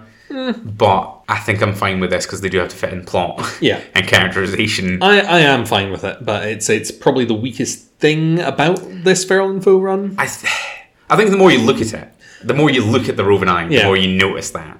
We should say that the Roving Eye is like a huge fucking like monster-sized eye on spine, like meaty, hairy spider legs. Yeah, it's quite the design. It's another one of these things that I think is quite clearly inspired by one of the weirder D&D monsters. In particular, I think this is clearly supposed to be a take on the Beholder, which is not quite just an eyeball, but it's a monster, the most of which is an eyeball. It's an eyeball monster. And it doesn't have spider legs, but it does have stalks coming off it with other eyes, so that do things when they look at you. Another thing that we should talk about is why it explodes, which is that it just gets shot in the back by Barbarian's big gun. Big gun. And then she says, I noted this, I think the thing, I don't know if it's the dialogue that she immediately speaks, but you've called her as Cockney. Yeah, that's Cockney. I want to say she had a very northern reaction to... Yeah, she says that were a roving eye, which is more northern. But, that were a roving eye. I quite like that Tusk says, nice shot, Anne. Yeah. Because it's like, like it wasn't... She was kind of right behind it with her fucking cannon. Her blunderbuss. And she hit an eye the size of a small room, so, But, saved the party. She certainly did quite a lot of damage with that shot. I like that Bode's like, the fuck? Like, he doesn't say fuck, but like he says F, and then there's dashes. Bode then goes on to be like, those pages of that diary that I was trying to decode are covered in bits of eye now. They're covered in bits of eye. We were all covered in bits of eye. There's like a gross out page of the party being covered in eye bits. And Danica's like, save what you can. And I was just imagining myself being Bode there being like, Save what I can. Okay. Yep. I'll do that then. I'll go through all of these gooey bits of paper pulp. That it felt like a bit of an anticlimax because like a couple of the strips have been about like we need these notes and you need to decipher them, and then we've immediately lost them. Yeah. I do like Jenny Joyce being like save what you can. That feels quite natural for a character where she's at because she's on the team now. She's one of the lads. She's not like save what you can. She's like save what you can. Like Jesus, covered in bits. Yeah. Like it's maybe a bit of like a your boss is a dick line, but also the immediate next line is where's your friend? Yeah. So she's showing concern for the team. Yeah. So she's. I wouldn't be surprised if there was a heel turn from later where she like does them all in to gain like. Go ahead with her, get credit with her father or whatever, but I would be disappointed. Yeah. Tusk tells her that Wraithchild was with them, but ran off after a mysterious other Long Eevee. And we'd have liked to kept up with them, but they're fucking elves. Yeah, they're very fast and very agile. And then we get the next page, which is one of the things that I was saying that that I'm excited to talk about, because this is my favourite page since Phyllis. Really? Yeah, I really like this. So what Phyllis is big boots to fill. Yeah. So the page I'm talking about is a whole page spread of the fight between Wraithchild and the other Long Eevee, who we go on to learn has another name. I think it's a pun. It is a pun. It's porcelain, but it's like is it porcelain or something?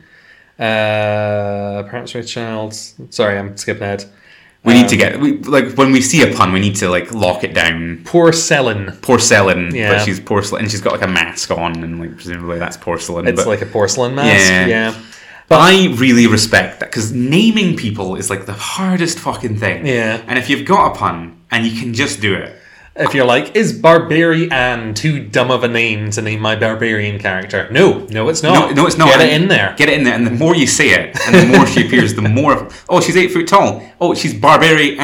Everything about her, incredible. But why I like this panel so much, because it's just one page. It's one page spread, But it's that technique that I think I've talked about on the podcast before, about how we've got multiple instances of the characters to show how they're moving through one environment.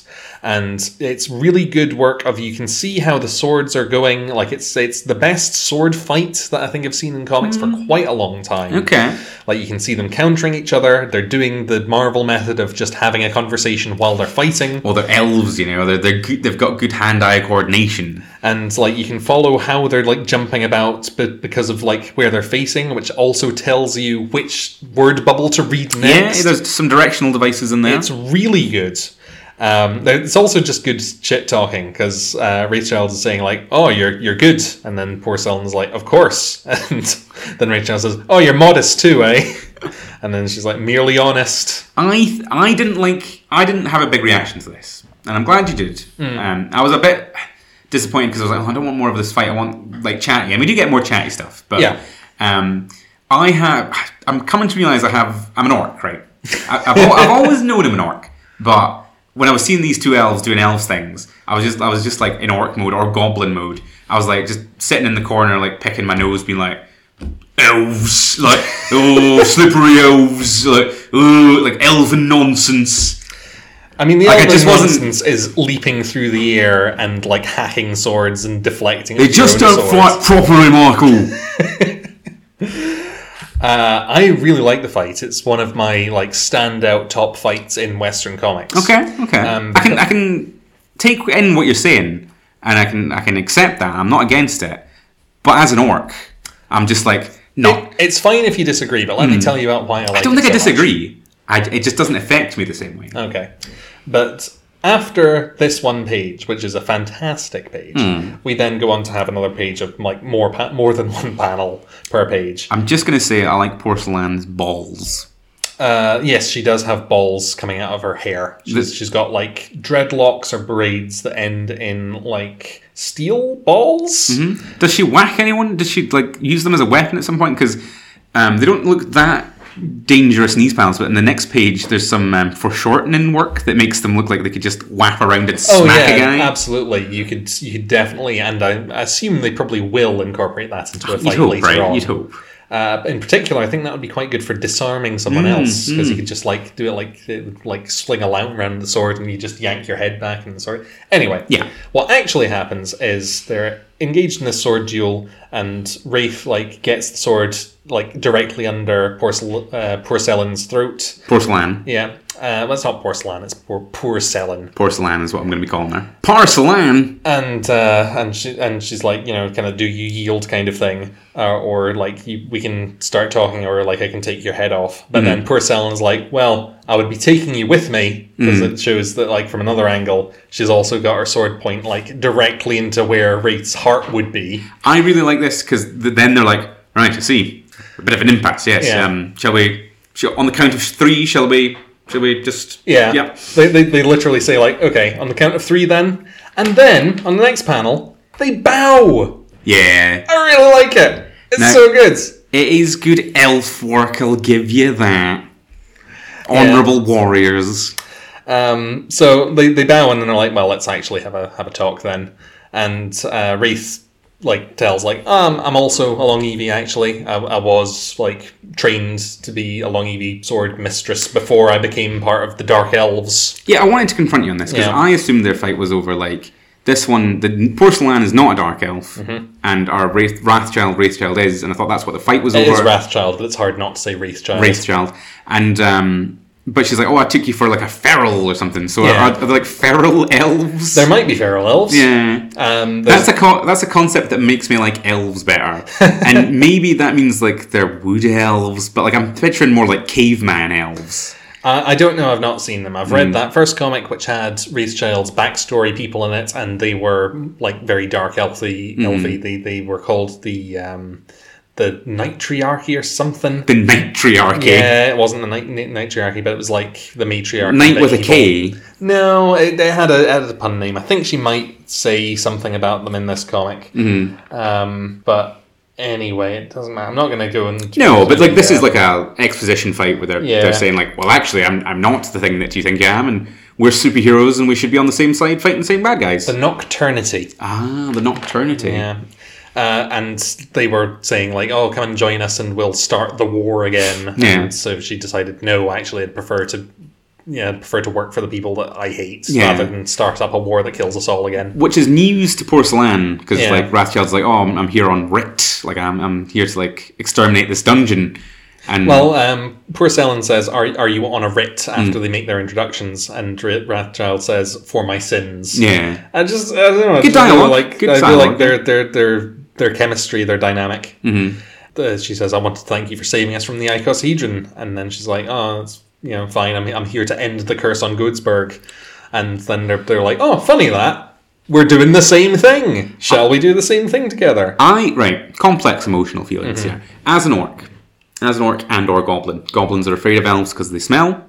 Warhammer Fantasy. Yeah.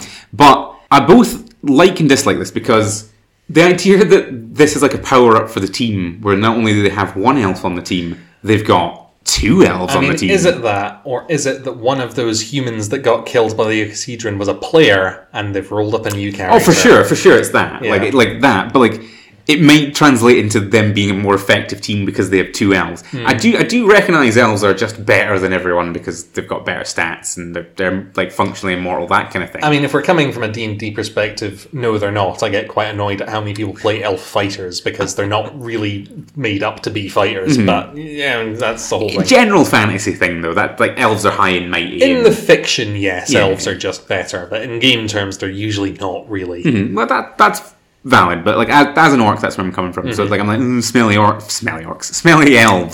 I bet orcs do smell pretty bad. Oh god, well they smell of mushrooms. Yeah. Whoever mushrooms smell. What does mushrooms smell like? That's an odd concept to tack on to the end of your podcast. I'm having existential dread at the smell of mushrooms. I think they smell like mold. Maybe. Oh, like what do mushrooms? I mean, mushrooms smell like mushrooms. But what do mushrooms smell like? Right in, listeners. It's a call to action. If you're just going to go into your little mind palace about that... I'm going to go struggle with it for the rest of my days, I think. Porcelin's last line of the comic is saying that she fears that they're too late because nothing can save the city now.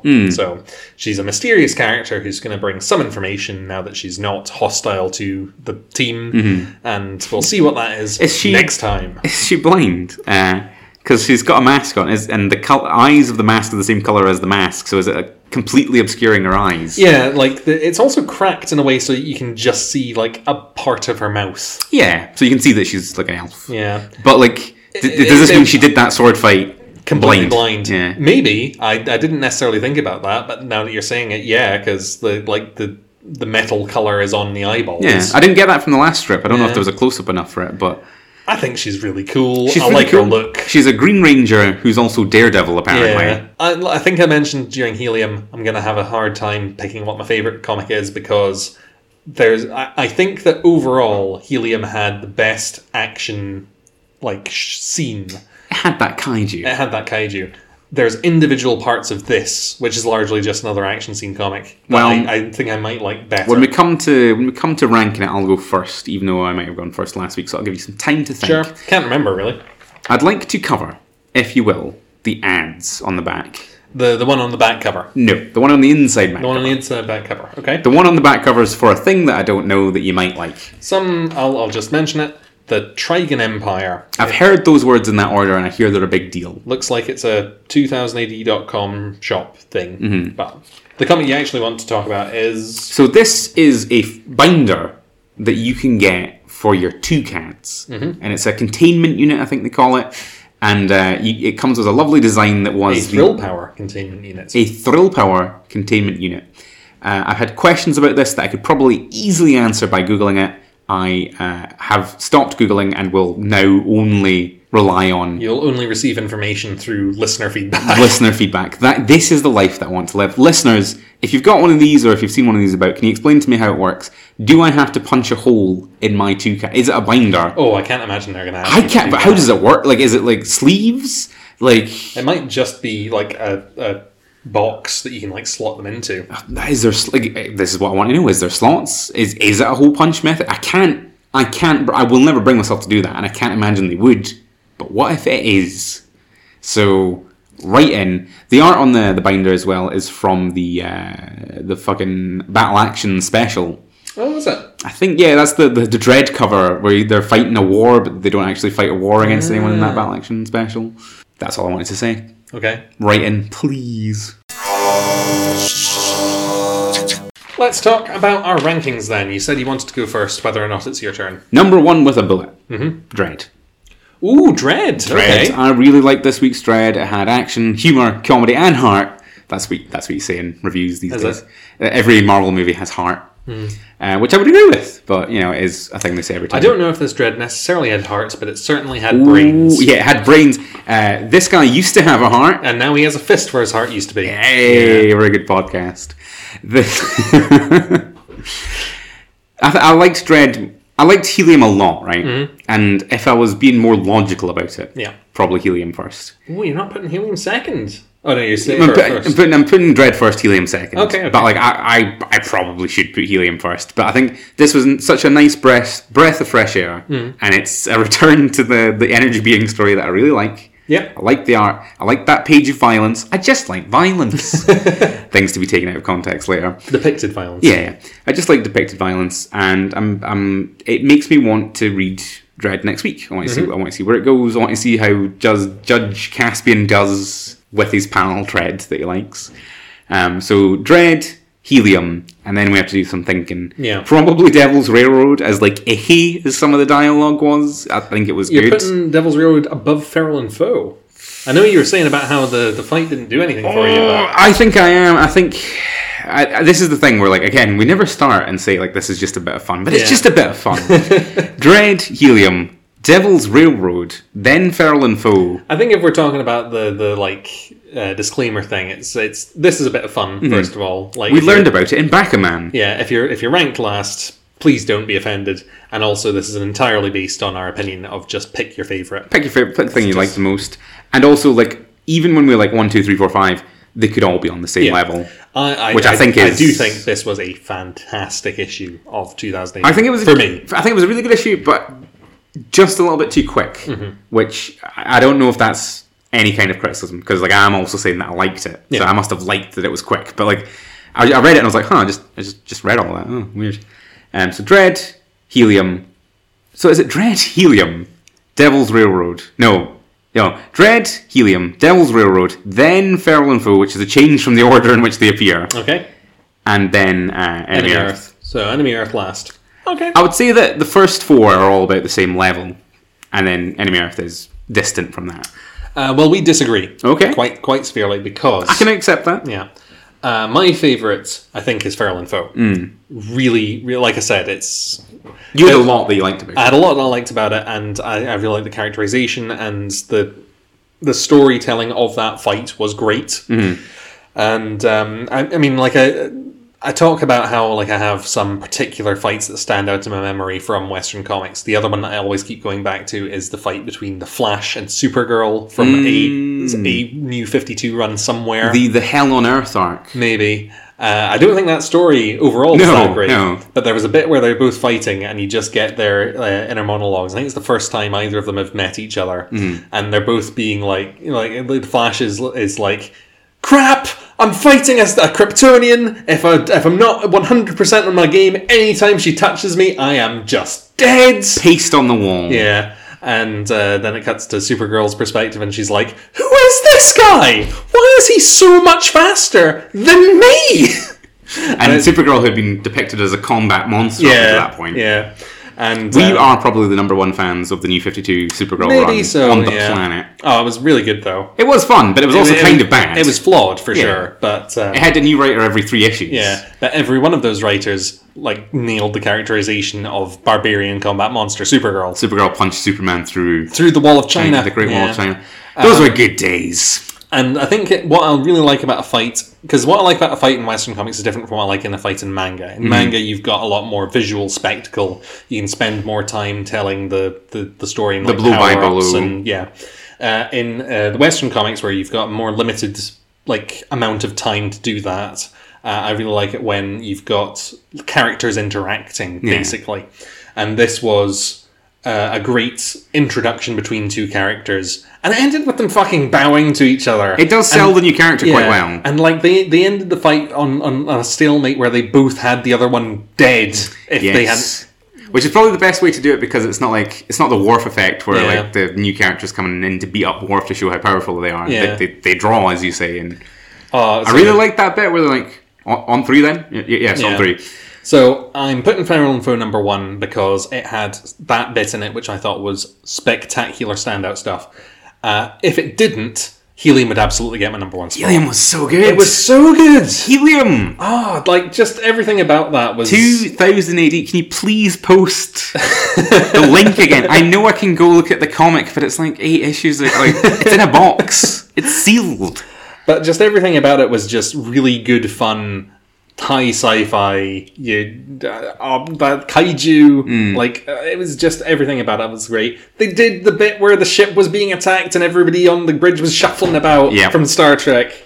I loved it. I think it's because we're talking about it being like a cocktail of like their interests and like Doctor Who and like I think like British sci-fi films of like the 70s before Star Wars came out, because there's a lot of like Peter Cushing in the center of the earth type stuff. Like the colours and like the sort of jungliness put me in mind of that as well. Yeah. So like it's a lot of that kind of thing. Which means Dread for me is 3rd.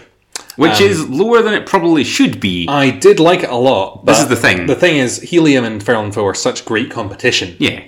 That because I started off this podcast saying that Dread will probably be number 1 every single time. I don't think it has been. It certainly hasn't been. No. I think there's been like multiple times a long run of this podcast where Dread doesn't necessarily get a look in for the number 1 spot, but that is because of the strength of the other strips that are running at the same time.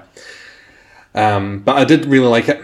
And I liked the joke at the end where Dredd's like, "Can we not please get Anderson? I don't want to deal with this guy." Oh, God. And the guy in question is like being like, "It's so great! I'm on a crack team with Judge Dredd." Like the Apocalypse War when you killed 8 billion people, Dredd. Remember that, Dredd? Dredd's like, "Oh God, we got Scrappy-Doo." And then number 4 is Enemy Earth, and I always feel bad about putting Enemy Earth low because when we've been doing this like ratings before we did the podcast, we would always put Enemy Earth quite low. It's a shame because I do think it's like the most improved thing, and I really like a lot about it. And maybe we should like do a little soundtrack of me singing, "It's just a bit of fun." It's just like, and then have that playing in the background of any time. Because like sometimes it's not a bit of fun, right? Because sometimes there's like a bad comic and we're like, that's definitely the last one. But like you say, it's so hard to rank these here. Yeah, well, the thing that's not a bit of fun is a lot of things in the Devil's Railroad. What's the Devil's Railroad? Yeah. Like? It's not God's Railroad. It's not Santa's Railroad, is it? I thought that this was actually an alright Devil's Railroad overall, but like, God, there was a lot of like genuinely hard to read stuff. Sausage roll for... Will sell soul for sausage roll. Yeah, that was a great panel. That was a great gag. Yeah. But like, I'll be on a good rapport with multiple ones of your internal organs. Oh, he's a bad guy, right? I'm not defending Joey White, Isaac White, or whatever he's called, White. Yeah, that was. Where did that dialogue come from? I didn't like it. No, it creeped me out in a way. But he was goes beyond just being like, "Oh, that's a good bad guy." No, he's just a disgusting guy. The intention was to creep out. I would say. So that is my rankings. I really liked it. I really like this prog. It's one of my favorite ones for a while. Does it deserve the cover? No. Enemy Earth deserves the cover. It's coming back. Ooh, it's the first it's the first time, and Devil's Railroad got a cover not very long ago. It would be the cover to put the kaiju on as well. You could absolutely put the kaiju on if you wanted to do Helium. They did just do the Bellerophon. Yeah. You're right about Enemy Earth. That is, it's just back. And I think you could also do Dread if you wanted to do like, hey, we've finally got a new Dread story. Yeah, new Dread starts here. I'm surprised they don't say that, because usually they call it out on the cover where it's like, new Dread starts here. But I suppose it's only like a one of two until the Christmas happens. I'm assuming maybe the Christmas one is like part 3 of like the clanker, but it could be. It could definitely be a 3-parter. Yeah, I don't think it will be. It'll be a fun. 2. Remember that Christmas when all the Dreads from like the films and the comic met each other? That was great. That was a really good one. Every Christmas, I assume it's going to be something like that. I feel like they were also calling out Elon Musk with that story. Elon Musk was the bad guy. He was the capitalist that invented the dimension machine. That Dredd turned up and was like, "Well, illegal dimension machine."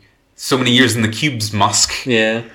Anyway, I think that's the podcast. We do our thank yous and our call-outs. I mean, we have to actually do them. You can't just say we do them. We do them, insert them here. We should just record them and then like... Probably should, yeah. And then like we could become increasingly older and wizened, and then it cuts back to young us being like, thanks, Jessica Kate. Yep. Thank you very much for listening to Prog Slog. We are a Boys from the Pod production, and you can find our Patreon in the description, which is under the name Boys from the Pod.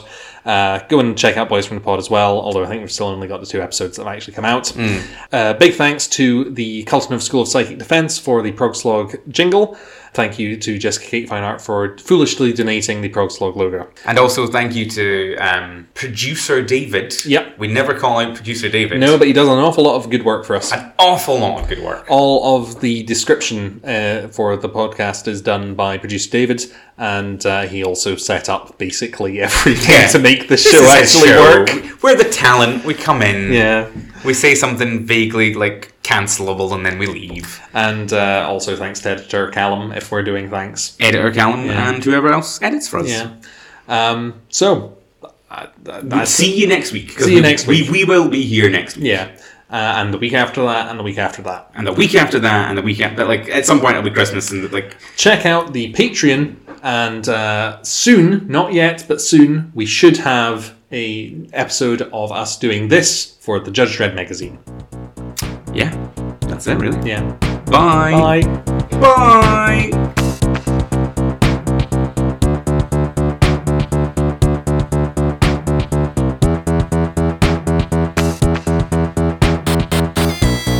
Smells our soul for sausage roll. Smells our soul for sausage roll. Smells our soul for sausage roll. Smells our soul for sausage roll.